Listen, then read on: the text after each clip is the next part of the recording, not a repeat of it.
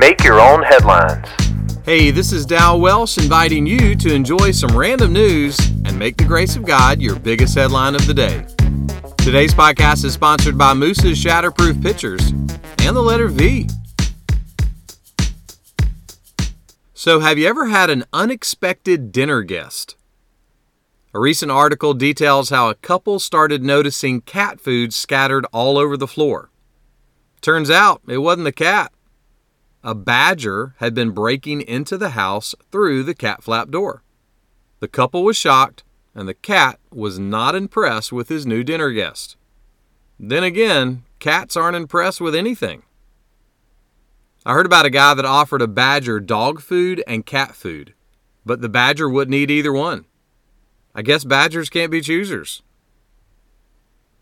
The psalmist was writing about how God cares for creation and said this: "The rocks are a refuge for the rock badgers."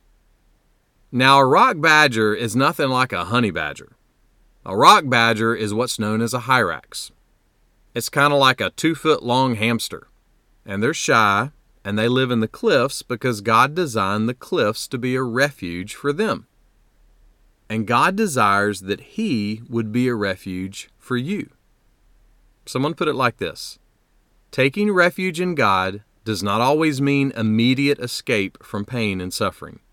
But God remains unshaken and eternally in power, which provides us with confidence no matter what happens on earth. Now, unless your cousin Enos went to the University of Wisconsin, you may not have any badgers over for dinner tonight. But even if there's not badgers, you can be a chooser. You can choose to let your heart and mind take refuge in God.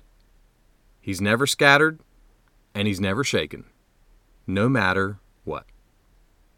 Make that one of your headlines today. Make Your Own Headlines is a little smidge of encouragement from Holland Avenue Baptist Church. Tune in Monday to Friday wherever you listen to podcasts. You can find my Sunday messages by searching Holland Avenue on YouTube or Apple Podcasts. And for more positive resources, check out hollandavenue.com.